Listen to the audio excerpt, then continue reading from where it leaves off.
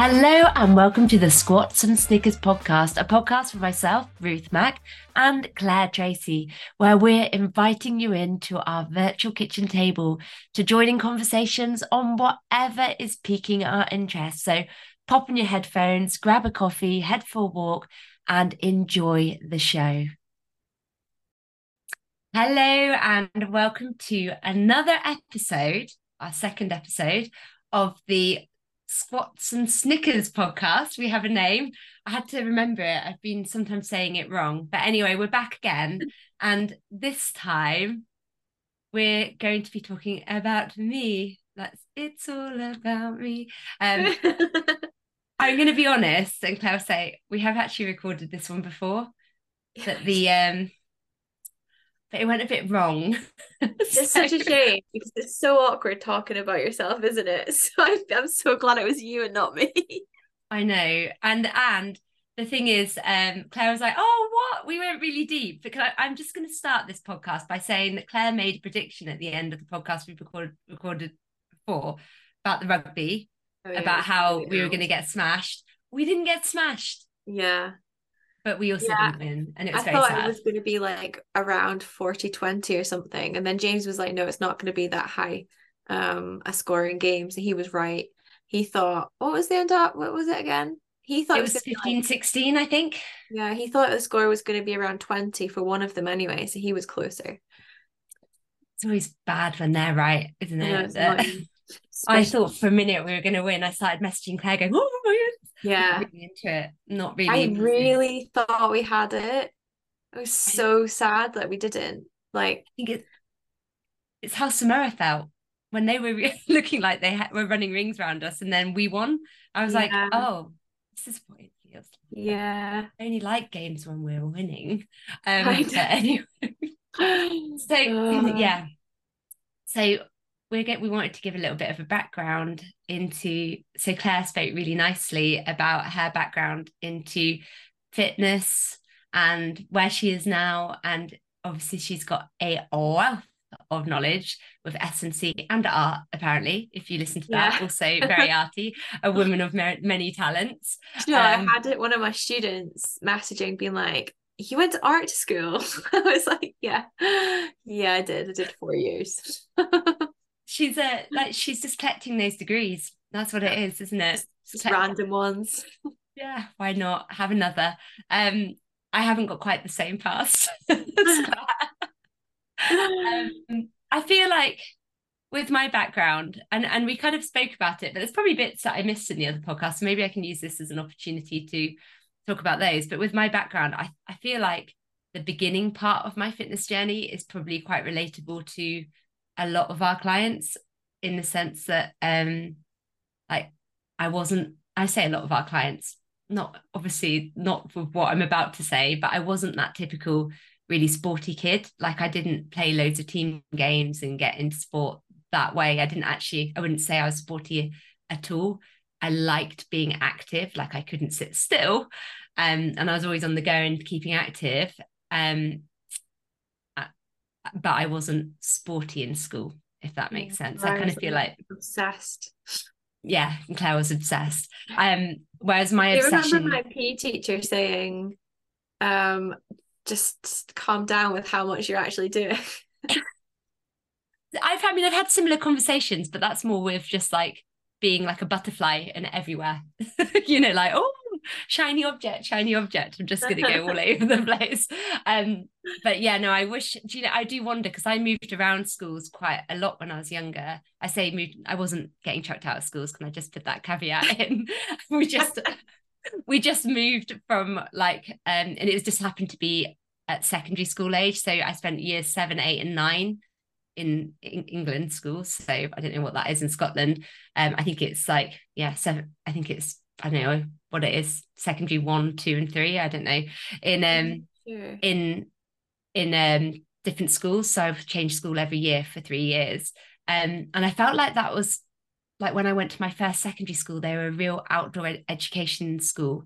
And I really enjoyed sport there. And there's a little bit of me that was like, if I'd stayed there, would I have got more into it? Because they were so encouraging. And I remember going and doing cross country and being like, oh, I'm going to be rubbish at this, and actually doing all right. And it's like those things that you're like, oh, I wonder if I hadn't, but you know what? I don't regret anything, but Yeah.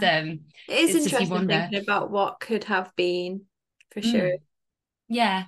So I didn't love, going into a new school at year 8, and then everyone, it was very different. Like in the school I was in, everyone just had a go, but the sport around PE definitely had a more judgmental feel, and you had to wear gym knickers to do PE in the second school I went to. So we Really? had to wear just underpants basically. The boys wore they were in the boys wore shorts and the girls wore gym knickers. And like in the school I was in before, that wasn't a thing. Royal blue gym knickers.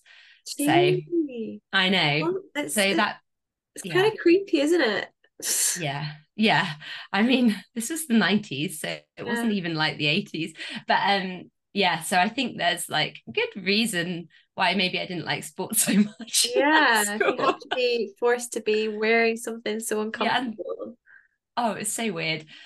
So yeah, so I didn't play sport much as a kid, but I did love exercising and keeping active. And then when I got to 16, I started going to the local sports centre gym. Um, Not I say sports centre, it was a school gym, but it was like open to the public. And I was pretty obsessive about going there. And I did that for many years. Um, yeah, many years. I just went to the gym, but I didn't do it in a way that I knew. And like Claire and I did speak about this in the podcast we did before, and I think Claire was a bit similar. But I'd go in and I'd use all the machines and do a load of cardio. I'd probably do all the cardio as well. Actually, I just did everything. I had no idea, but I remember going on the leg extension and just like doing heavy leg extensions. I got some powerful quads back then, I'm telling you. And then I'd go on the rower for like 30 minutes and sweat a lot. And that was it, Yeah, I remember, I think my cardio thing back then, well, I used to do like all my swimming and all my sports. So I I don't know, I didn't really do as much, but I do remember going on the treadmill and seeing how fast I could go for 10 minutes every time. And that was like my thing, like just how fast I could go for 10 minutes every time. That was it. I mean, But obviously, like I did I basketball, netball, swimming, running, like I did it. So I didn't need to do cardio really, but that was like my little test. yeah, I mean, I Pretty think we gross did it test. differently because I definitely went to that gym wearing baggy t-shirts and DC trainers. So I was wearing like just not appropriate gym wear, like just skate wear, really, just turning up like, okay, cool, here to train. I'd work hard, but there was a lot of cotton. How times have changed. Um, I don't so remember what I wore, but I just remember I fancied the guy who worked there, so that was some motivation to go as well. I like if they're listening that you're very lovely, but I definitely didn't fancy you. But they were all very friendly. That wasn't my reason for going at all. But that was like a period of time. And then I didn't go to university until I was 22 or just about to turn, yeah, 22. So I was a bit older. So I worked for a bit and went to uni to train to be a teacher, primary school teacher. And I couldn't afford the gym so much. I did like a year in a bigger gym that was next to the university, and then I ran out of money, so I started running. And it was cheaper. That's I good didn't run though. like Like you had the motivation and the habit to be doing something. So like yeah. like it might have been a reason to just slack off and not go to the gym, but no, you kept something up. So that's really good. I definitely back then I definitely felt a lot of pressure on like staying fit and staying in good shape, and you know and staying, probably if I think back to that period of time, staying thin. It wasn't necessarily about being strong, and I'm so glad that that has changed now a bit, that we're Yeah. more focused on being strong, because back then I was eating, like I wasn't eating badly, if that makes sense, as in I wasn't eating loads, but my focus was trying to stay thin, and I was, for me, probably like thin. And now I feel like I'm strong and it's a better place to be. I would never compare my weight now to then. um But the way I used the gym was just like not optimal. I just Yeah. didn't know what I was doing. But I think that's the same with a lot of people. You just go in Yeah. and kind of go on whatever's free at the gym, maybe. Yeah. But I think so. yes. And so then I ran a lot. So I say I ran a lot. I ran a bit. Like when I was at uni, I was running a bit more. And then I became a teacher. Well, I say I became a teacher. Primary school teacher. Primary school teacher. I actually got posted. I got posted. I didn't get posted. I got a teaching placement when I was at university at a school in Germany, which was an army school, So which cool. it was really cool. And you know what? It was just amazing. But not a but. That's where I met my husband. So it Yeah. wasn't a but But I met my I husband. bet. Yeah. So I met my husband there, and I guess because the army ran a bit more, maybe like I kind of got involved with just running a little bit more, but I was very slapdash. Like I did a half marathon, um, and I thought I was training for it. And when I look back, I did like 4 mile runs around a reservoir and then wondered why I couldn't walk for quite a few days afterwards.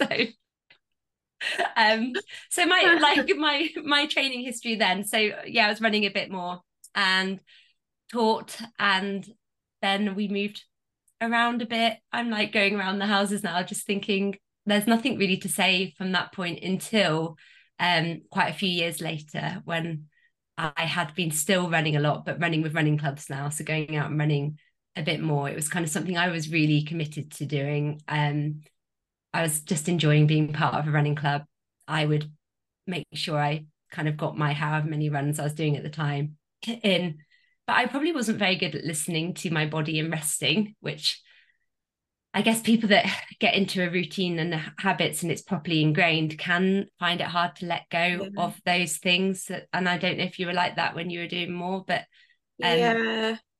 Definitely with rowing and bodybuilding, I definitely had like an obsessive mm, nature around those sports. Like they're both very much very, intense and like lots of volume anyway. But I definitely had obsessions there. And it wasn't until with rowing where we actually were coached properly, where my training was controlled. But then going into a sport from rowing into bodybuilding was basically the same mindset. It was like do more until I was again kind of like controlled and learned more as a coach and realized that you could actually bodybuild without driving yourself into the ground. so I Um, needed a coach. That's what the end of this is that I needed a coach because yeah, I did run myself into the ground. And I say run, and I feel like I was a teacher that took on, and I say took on, I mean mentally took on. I felt like this guilt when I was teaching about not managing to be the best for everyone. So I had this like guilt. So emotional stress was pretty high. And then I felt like I had to still run. And even if I was run down and tired, I was still like, oh, but my it's this day, so I need to go out for a run. And I'd go out and I'd run, and it wouldn't necessarily be very far. But I remember I'd had some friends come to stay, and one of them had had a sore throat. And it's not like, oh God, I hope she's not listening and I'm feeling bad, but because it's not you, Carrie, it's fine. But I caught the sore throat off of her, like whatever she had, virus she had. And I carried on running because I listened to that whole thing about, and again, obsessive personality. If it's below the neck, then you're fine to run. But if it's above the neck, sorry, if it's above the neck, you're fine to run. If it's below the neck, then don't. But I only associated that with like if it's chesty, not like if you're achy and tired and it's systemic. I just went with the very literal translation of that. So I carried on running, and then I went to the doctors because my throat was so sore, it was keeping me awake. And I'm repeating this because Claire's heard this already. But I no. went Don't like act as if I haven't heard it though, because I don't want you to be influenced. No, but anyway, so I went to the doctors and I went, I felt so silly. And so anyone that feels silly going to the doctors like about these things, don't, because you need to. But I went to the doctors and I was like, I've got a really sore throat, but I've had my tonsils removed as a kid. And I wonder whether she couldn't like tell. So she looked in my throat and she kind of just went, oh yeah, you've just got a case of laryngitis. Just go and gargle with some aspirin. And she sent me away and I felt really stupid. I was like, oh gosh, like, oh, I'm such a wimp. Like I had to go to the doctors about a sore throat. Like they don't need that in their life. Anyway, it was about 2 weeks later and I'd been getting a bit of a sore back. And maybe it was like just under 2 weeks later. And I'll never forget, I was sitting on the sofa downstairs and I said to my husband, I can't stand up. And I was like, like giggling, like, I can't stand up. And he was like, what? And I can't get up. And That would and be I went, so scary.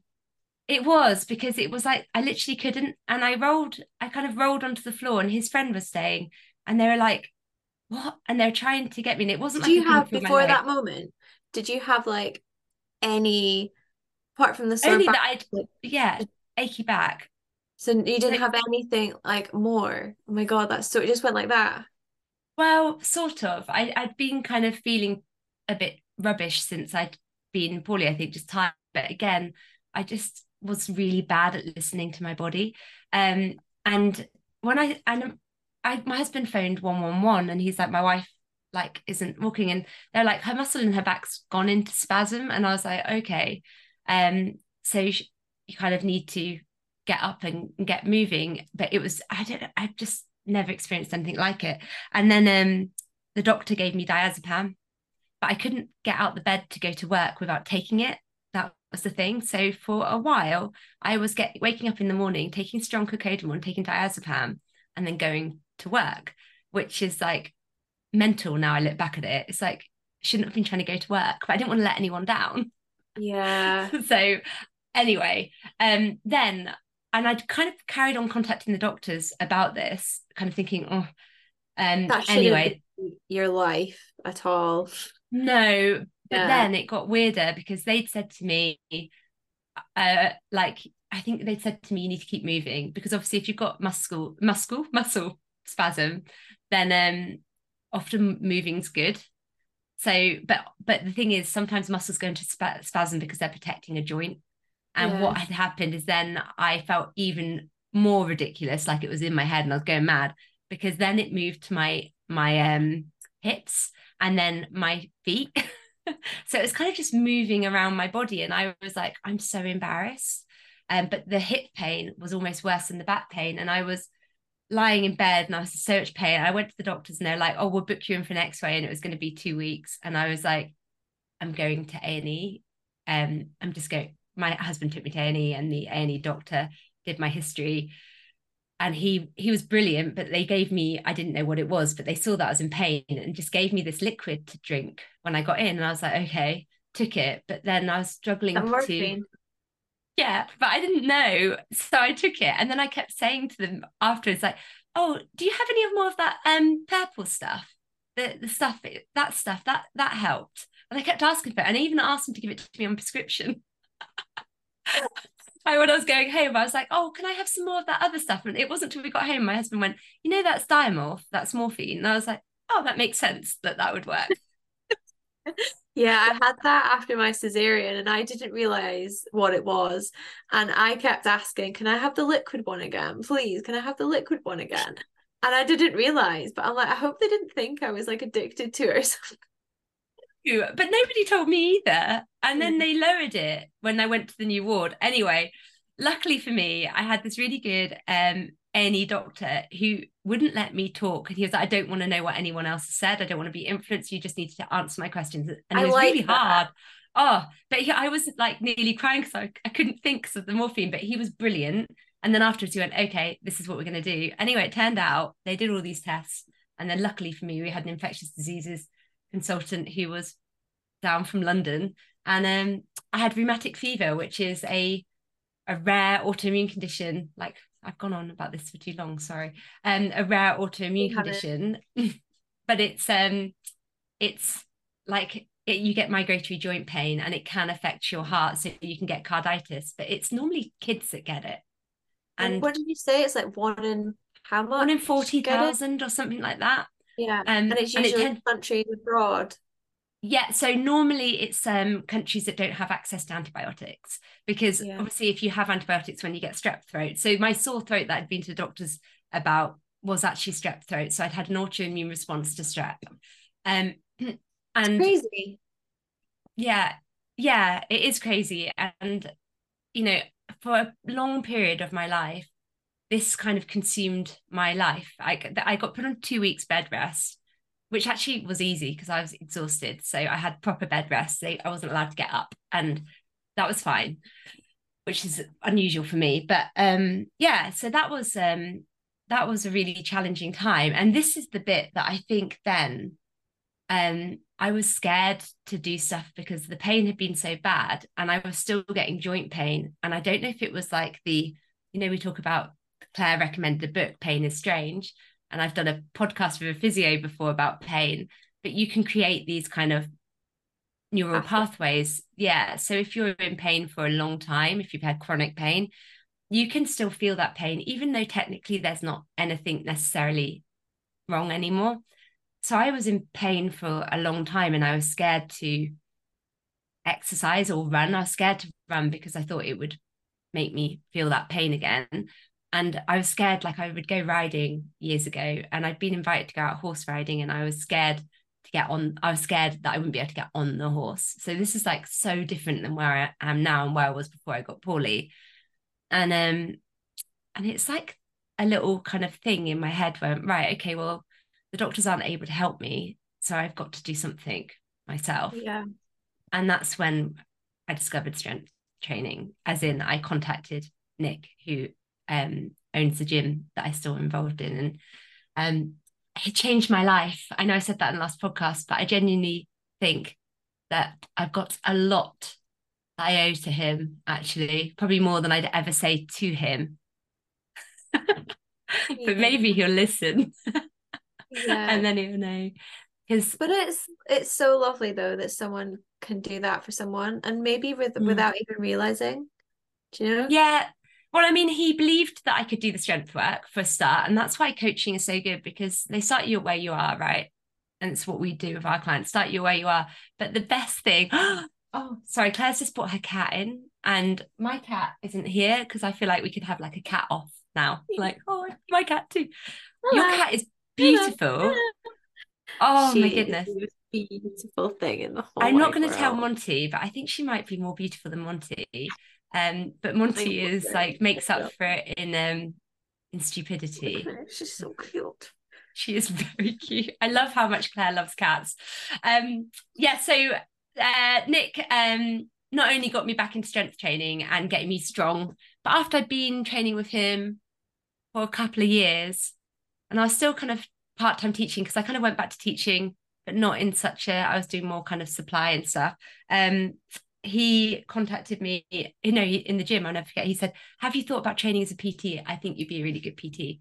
And it was like what I'd been waiting for somebody to say to me, because it was an area that I Oh, loved. And it was just kind of almost just having somebody believe that you could was all I yeah. needed. And then I worked at his gym, um, and I still go and hang out there, and pretend I'm like I've got one lady that I go and see, but the rest of the time I'm just pretending that I'm still with them. Just hanging about. Hey Just guys, hanging about. Yeah, there they're we a go. lovely. I just feel really lucky that the gym community that I've been involved in has all been with lovely people. I think it makes a big difference to your Yeah, fitness. Like you definitely. hear people that have gone to gyms and had bad experiences because people have been not very welcoming. And I think that is rare. I think most of the time people are quite encouraging, but it can be Yeah, enough to somebody never to go back again. yeah. I think people generally are really encouraging. I think it's a lot to do with how that person thinks about themselves though when they go to a gym. They'll think, oh, people must be thinking this, and that's not necessarily what the other people are thinking. It's how that person's feeling, and it's not their fault. It's, you know, it's how they're feeling, and it's valid, but it's a shame because it does influence.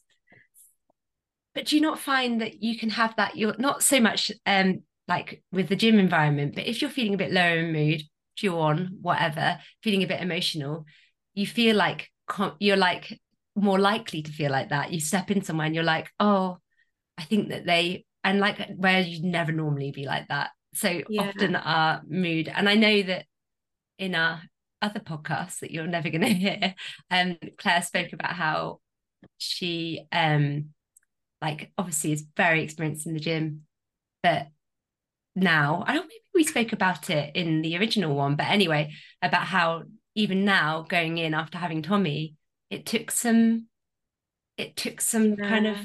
confidence to get in there, Yeah, to like I remember walking in the first time. Like I felt it was really weird. I felt confident going. mm, Like I was like, yeah, I'm going to the gym. But when I got there, it's like everything was, I don't know, I just, all my confidence just went.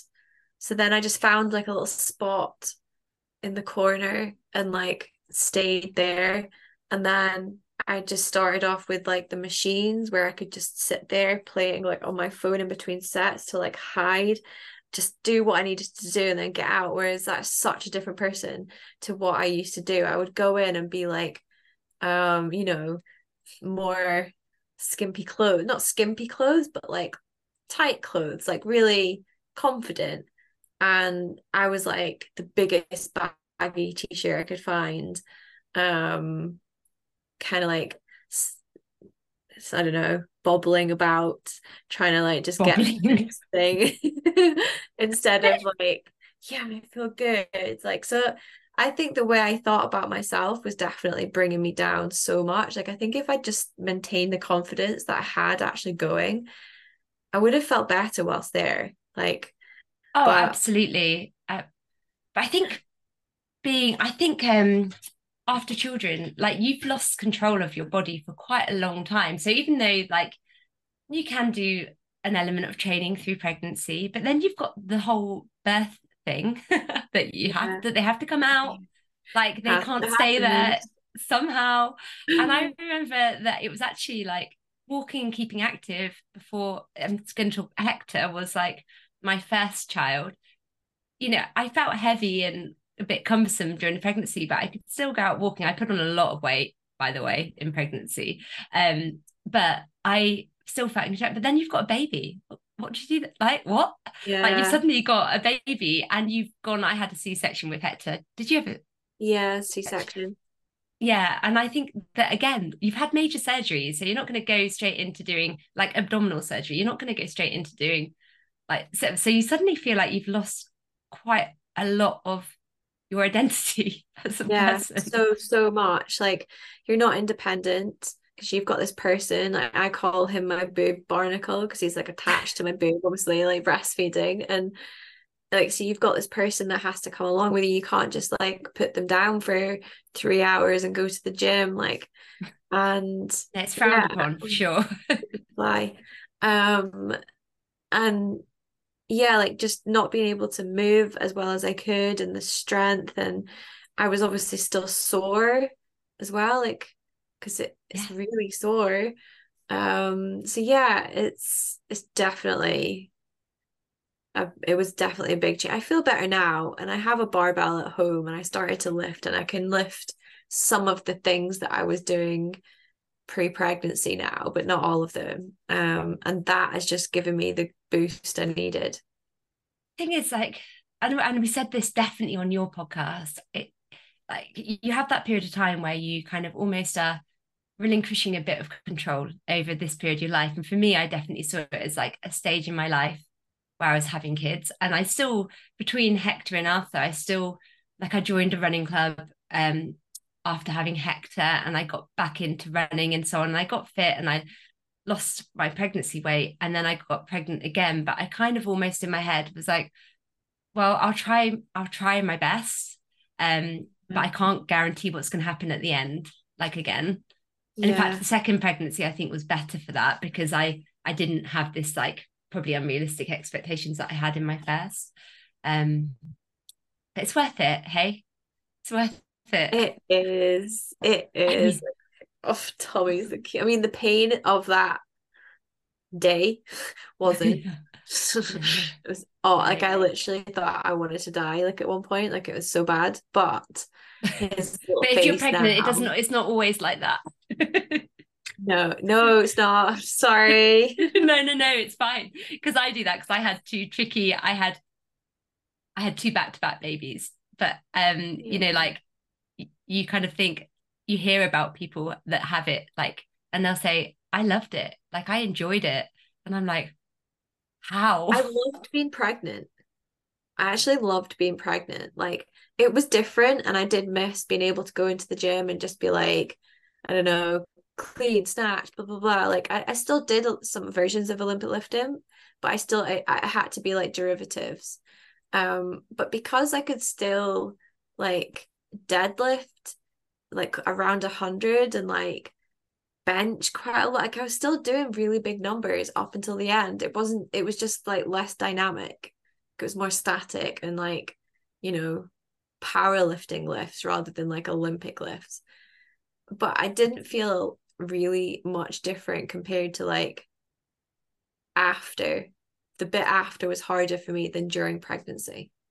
I agree that the bit after can feel harder, and again, that all depends because I've had friends that have had like everything's been quite simple, Yeah. and I, you know, I just remember that it feels harder, and you might be a bit anemic and you're tired and all of those things going on as well, and your sleepless nights.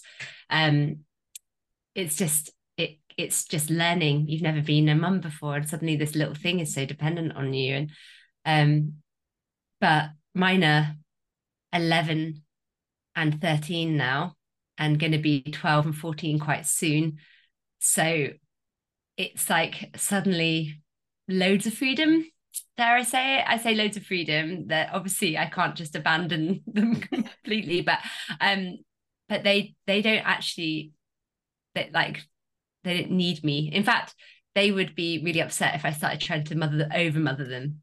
Um, but they and both my boys, again, I mentioned this on the previous podcast. Both of them are on the autistic spectrum, which kind of isn't surprising for me because we have quirky kind of people around us. So I'm like, mate, it kind of, I was never. I think my friend said to me, "You're never going to have like vanilla children." I think she said or something, and I'm like, she might have a point. And my husband is probably like along that. I kind of thought his quirkiness was down to brain damage. He does actually have brain damage. I'm not being rude.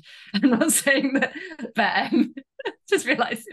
But yeah, it's they, they have their kind of issues, but they're pretty good.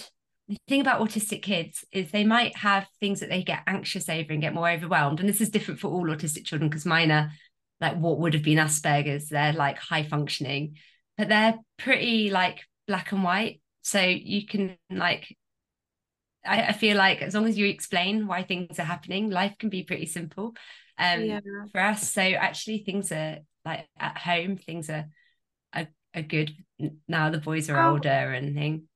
how young were they when you found that out?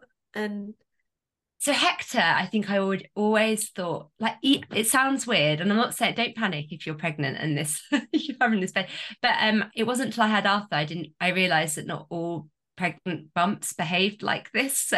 Um, so Hector, when I was pregnant, and I was going to the antenatal classes, and I remember people were like, "Oh my god," and he wouldn't stop moving, like. It was like he was trying to claw his way out of my belly. It was just like all the time, and it was you could just see it. And Arthur wasn't like that at all. And then when he was born, I remember like even when he was very late, he was 2 weeks in the day late, he was induced, and this again, he's back to back. So he came out and he had like pretty good control already. But I remember like hugging him, and occasionally he'd like push away, and I was like, how is this baby already trying to get away from me? Like doing baby massage, and he'd always like again, you're doing baby massage, they're young, but he learned to roll over quite young. and it was like he was trying to fight away from me all the time. And he was just like, we used to joke, we used to be like, oh, Hector's poorly, you can get a cuddle. He just didn't like hugging. And now he will give a hug, but it's on his terms. And he's very private. So on Instagram, you'll think I've got one child. And I think with Hector, I think it was when he was like 2, he had a lazy eye, and we went to the opticians with him. So he got glasses when he was like 2. But it was the nursery, we were like, yeah, he's quirky, you know. And then it was when he was starting reception, I said to the preschool kind of teacher, I was like, do you think he's autistic? And actually I didn't get offended by this. She laughed and went, oh gosh, yes. And I was like, okay. And then we got he didn't get his diagnosis until he was like 6 or 7, because it just takes a while. And then but yeah. And then Why does after, it takes a while because of just to different go through the tests? system, and it like there's a big wait list for getting an autism diagnosis. And perhaps because he then moved to school, yeah, it just took a long time. It just took ages, because they have various things that are going through. You're on the wait list, and then you have to go and be seen, and then you have to go back. And it's like, so he got diagnosed with his autism, and then Arthur got diagnosed, and Arthur's like probably autism ADHD, but he's completely different. Like, he'd hug people when you shouldn't hug them. So when he was little, he was like the opposite. You'd I would introduce him love to a that. stranger. I know. Well, he'd be like, oh, I know what to do. We're meant to hug. And then he'd like hug a stranger and go to give them a big kiss. And you'd be like, no. Just stop. So yeah. But so with Arthur, it was a bit later. And both of them had like communication, like they had speech and language when they were little, because they were saying really like Hector could read really, really early, but he wasn't necessarily having decent conversations. It was really weird. He could read, but he wasn't necessarily understanding it. Anyway, so Just plug my computer in, sorry. That's okay. So yeah, I've gone on a little bit about children. If anyone's got neurodiverse children, I No, do but like. I think that like anyone working with us, I think, well, one, I think anyone is, this is really kind of good for anyone to know, but I think anyone working with us, like, I don't know how easily people will tell other people about that, but I'm assuming it's not the easiest. No, Um, I don't have a straightforward home life. And I'm not like, say, yeah, I don't share it very often on yeah, Instagram, because it's not that I'm not private, I don't mind people knowing, but I don't want people to feel sorry for me, because I'm very yeah, happy with my life. Does that yeah. make And sense? Yeah. I feel like if there's anyone else that is in Commit to Six that has this, like, I just think that people knowing this, it's going to be really good for then people to then to talk to you about situations that, say, I might not understand. But also, like, we were chatting about this in our other podcast, the secret podcast. We were chatting about this then, and it's kind of making sure that people know that you have to find balance too. Like, there are things that kind of not get in the way. That sounds really awful, but like, there are challenges that come through life, and I'm not saying my children are like the biggest challenge. And you know, I haven't mentioned it today, but I mentioned in the other podcast about my husband who has I briefly mentioned it today about my husband who's got frontal lobe damage. So he has like issues because he's got acquired brain injury, where he's good some days, really good, but then he's really not on other times. So things like go up and down, and I think that's the thing. And Emma, I quote Emma, I think she said like, because I always say it's unrealistic to expect the same of yourself like every day, but Emma would say your best will look different every day, and I kind of like that more. Like, my best on the days Yeah, where things are harder at home isn't going to be the same as when things are really easy at home. yeah, but I always show up still, you know, in whatever way I can. And yeah. that's the same when you've got a baby at home. You know, Tommy might not follow the same ideas that you're going to follow. No, Like, he's planning ahead, but it's like minutes, no, seconds. yeah. And like some days I think we're in a routine and it'll be like, oh yeah, he usually does this, this, and this. And then the next day he's heard me say that and he's like, no, mom, that's not what I want to do. And it's No. completely different, like a completely different day, completely different routine. Um, so yeah, definitely. I do. Tommy is absolutely adorable. And can I just say, like, I'm not. It says it sounds horrible when I say I'm not a baby person, but I'm. I remember when I was pregnant, people would give me their babies. They'd be like, "Oh, like you want to practice?" And I'd be like, "Well, I will if it'll help you. Like, I'll hold the baby if it helps you." But I really like children. But there's certain babies that just look super cute, and Tommy is definitely one of those. He's got like big I eyes. know. He's so cute. He's really cute because I think most babies, when they're born, you're a bit like, oh, like Yeah, even when I look they're like back at pictures of little, mine, I'm like, oh, yeah, they're little I thought they were so aliens. beautiful. Yeah. I know. But Oh, yeah, I liked, and again, it's probably why I was teaching, but I always liked like them when they could start like communicating back a bit more. So even like 6 months onwards, so Tommy's into that like stage now yeah. where they're talking back It's at you. like making him laugh is like my favorite thing ever. Like I love it so much. I'm You need like, to oh my record that. God. Yeah, I think I've got a few little videos, but I'll try and find them. But more recently, like it's definitely more engaging. But I just love it. Like, and it makes me just think about everything differently. Like I can be eating an apple and he'll start laughing at me. And I'm like, why can't I be like, why can't I just find funny shit like that? You know? I mean, that Like is a bonus, Claire, of having autistic children because they say brilliant things. Arthur told me the other day, and he wasn't saying it to be offended. And I'm taking it as a compliment that it was intended, but he said to me he was really pleased that he had thick, powerful thighs like me. I'm like, Oh, cool. But Tommy's, if he's laughing at you eating an apple, he's going to be embarrassed about the way you eat that apple one day. yeah, he will Oh, be. can't believe you eat it like that. They are joys, aren't they? They are lovely. But I feel like, I'm almost up to date with the story now. I've had kids, Yeah, got married, went to uni. I say I haven't used the degree. I have used a degree because I think teaching and coaching actually go hand in hand in the sense that there's a lot of skills that overlap. And then I moved met away, Nick, met Nick. Yeah, met Nick. Moved away.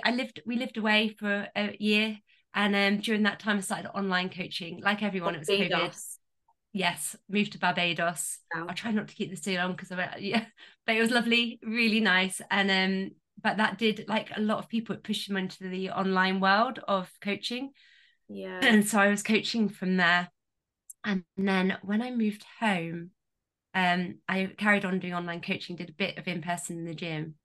And actually, weirdly, I remember listening. I remember being in the gym in Barbados and listening to a podcast. And now I think it was Fitness Unfiltered because it was Emma and like I think it was Dr. Mike, that one. And I was yeah, listening to that. And I remember working out in the gym and being like, oh my goodness, that girl, she knows so much, so much. But I just like, it was years ago. I didn't like, and I was listening to it a bit, started following her.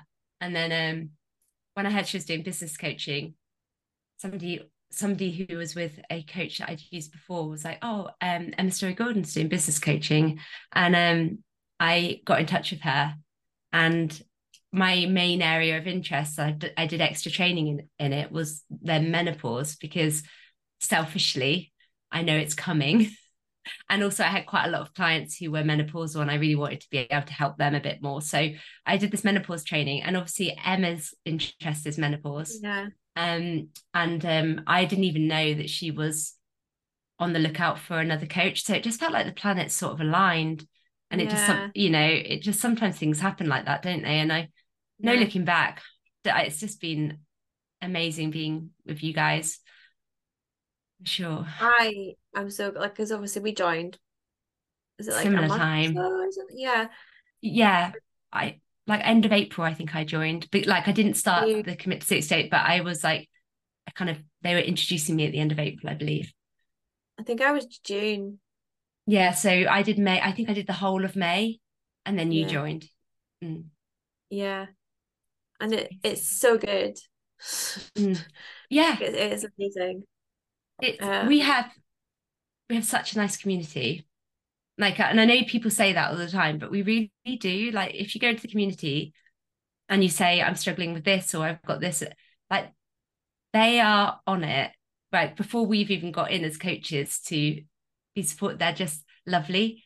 And they'll say nice things about us as well. And it's just, they're just really lovely. I'm like, oh, I know where to go for an ego boost. These guys are so nice. They're so good. yeah, So it is a really lovely place, lovely coaches, obviously. It's yeah. us I and Andy I and think, Andy and Emma.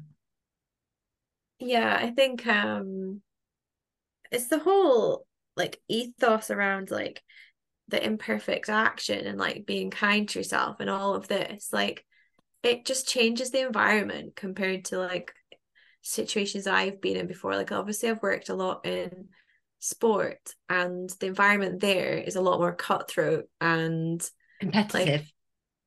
exactly. Mm, So there's there are emotions, especially because I've worked in an I mean not especially, there's emotions with males and females, but I've worked in a lot of youth female sport. So there is a lot of like teenage girl emotions that go about that because mm. obviously they go through a lot during that time, like school, college, and their body, and so there's a lot you have to talk to them about. But even that, it's a lot more like cutthroat and competitive compared to like the group that we're in. It's just so compassionate and I don't know, just And lovely. it's probably Like, the right place for where you are. I know you like you're still you're obviously still working in strength and conditioning, but it's probably the right place for where you are, like in this stage of life, yeah, because you can understand this more now as well. mhm. You can like, Yeah, you're living, we're all living this life as well. We're not trying to be perfect ourselves. It's yeah. No, it's aligned, and I feel like I can actually like help and understand a lot more now.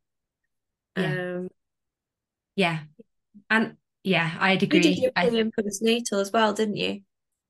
Yeah, I did. I said that I'd forgotten that last time, forgot it again. Yeah, Yeah, when yeah. the first group that I started, so I did like in person one-to-one PT, but I was like, oh, I'm going to do a group as well, like a fitness class, and I did the mums group, and people brought their babies, and then I did another one that another day, so I did it on a Tuesday and Thursday, and then people brought their toddlers.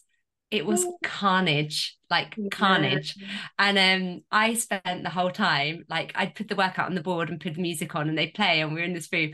I would just be lifting children up, bouncing them on balls, playing. And I think somebody got a picture of me and I was like, doesn't look like a fitness coach. I'm literally just playing with the kids and they used to yeah, come and I they'd come and they just rock in and I'd be sweeping up Cheerios at the end of the class where these kids had like been eating. They were gorgeous. I loved it. But that was I did pre and postnatal. And again, like you, like back then that was a little bit closer to where I'd been. So like you almost can relate. So I was doing pre and postnatal because it was like, oh, that's what I would have wanted when I'd had my kids. So that's what I wanted to do. And then now I'm like, I'm 41. It's coming, menopause is coming. I've got clients that are that age. I did the training in menopause because it felt the right sort of thing to do. yeah. And it's been helpful. Yeah. There we go. I think we're there. Oh, Is can I that ask you is more of that a all of question? Yeah, that's all of me. It's not very complex. Well, no, it's kind of we've made it sound more complex, no, it's a really nice story. Did but we it's get just any did we get yeah. anything in the last one that we didn't get in this one? Yeah, pre and postnatal. Oh, Because I didn't mention that last time. And I don't know. I mean, we talked probably a bit more about Barbados last time, but there's not much to say apart from it was incredible. And I'm very lucky that we had that experience.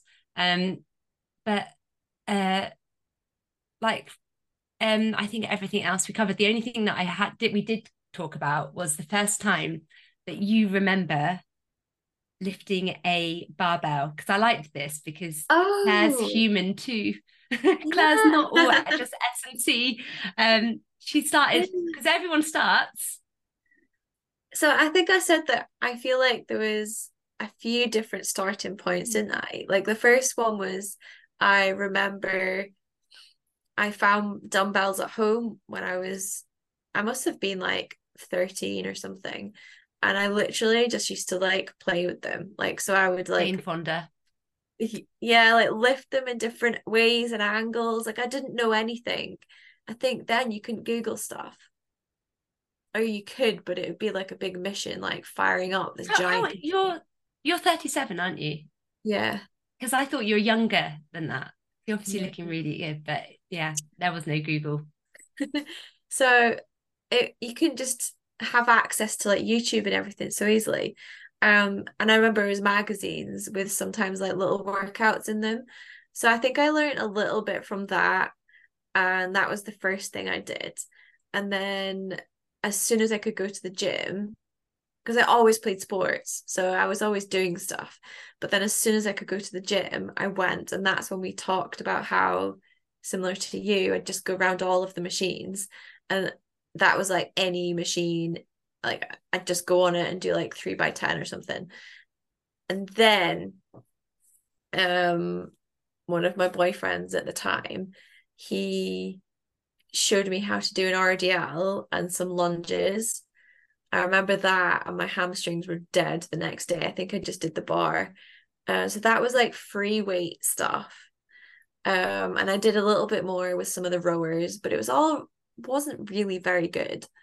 And then it was when I was an intern with Glasgow Warriors, and the coach Stuart Ewell, who's one of the best S&C coaches you'll ever meet. He put the barbell on my back to do a squat, and I did like a crappy quarter squat, which I thought was really good. And he's like, "Where's the depth?" That's when he made me do a proper ass to grass squat. And I remembered it was just the barbell.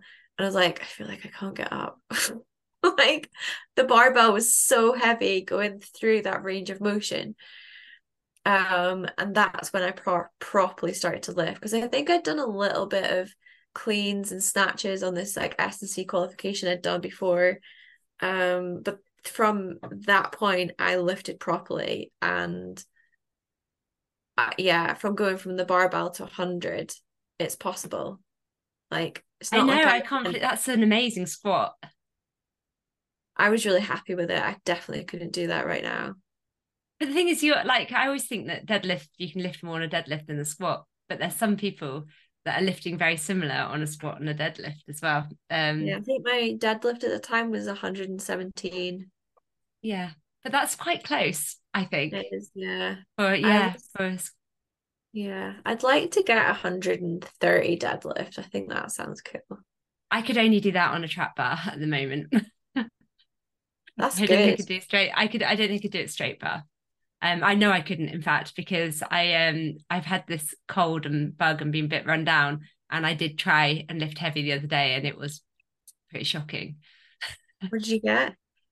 Uh, I actually failed 110, which is something I used to find quite easy. So I was a bit annoyed with myself because So the bar just good. slipped out of my hand. But I can do like I mean to be it's a bit annoying because I actually did my testing before I started and it was 110. And then I carried on and got worse. But that's just because I've been run down. So I'm not Yeah, the you've been coaching's ill. fine, but yeah, but I I was still hoping to get the same. I just think that most females that get over 100, I think that's a really good number for them, no matter what their weight, whether they're 50, whether they're 90. I just think over 100 is like Yeah. impressive. But I think when I'm run down, I love the feeling of going heavy on a trap bar because I feel like I'm like I can still lift heavy. I'm not having Yeah, and I still it's have to concentrate, obviously, but it's like takes the pressure off the back it's a more of bit. an ego lift. Yeah. Yeah, so I haven't actually done one rep max on a trap bar for ages, but I can rep the same amount that I could one rep max, if that makes sense. Like I can, but I did do lower handle track bar today, so that's quite nice. Oh, but that's quite nice. So, but yeah, no, I'm kind of not similar actually, because I didn't have an amazing S&C coach for Glasgow Warriors getting me to squat for the first time, but Nick, and I was probably doing quarter squats as well. And I remember getting him saying about re-racking, and I was really gently putting the bar back on the rack. And he's like, you just walk yeah. it in. You just walk it in. Like And slam I'm it, drop. yeah, slam it and then put it down. Yeah. You'll know it's there because you've hit the thing. And that Yeah. took, I was so delicate, like, which never been said about me, but so delicately kind of walking in and trying to place it on and then looking either side to make sure it's in the And rack. then you're like, oh, I've missed it. Yeah, yeah. Yeah. So that's what I remember about the first time squatting with a barbell, is being really like tentative about re-racking. So yeah, less so now, but yeah. Anyway, there we go. Thank you, Claire. Thank you for doing it again, because you're an angel for coming back the second time. If it was mine that had to be re-recorded, I'd be pretty sad. Because I'd be like, oh my God, I don't want to talk about myself again. But hearing your story again, I think it was really good. And I think there was a bit more confidence talking about it this time. Yeah. Do you know? Yeah. It's I easier. think It flowed more. Yeah, I think so. And we actually spent about 10 minutes talking about cake last time, because I like baking. And I remember that. I was sharing, we were having like favorite recipe chats. We can save that for another podcast. So if anyone wants to know any of mine, if anyone wants to know mine and Claire's favorite recipes to bake, then I'll drop us a DM, willing to share. Can I just say they're all puck yeses. None of them are like ones that are going to, if you ate loads of them, take you towards your goals. They're indulgent puck yes items, but always happy to share those as well. Yeah. Anyway, thank you very much. I will end it here. Anything you want to say before we go? Love you all. Thank you so much for listening to our podcast. We appreciate all of you. Now, if you did wonder where to find us online, Claire and I are both coaches for ESG Fitness as part of the Commit to Six and the one-to-one coaching. And we can be found on Instagram at Claire_ESG Fitness and also Ruth_ESG Fitness. And then, of course, Emma herself, ESG Fitness. Thank you very much.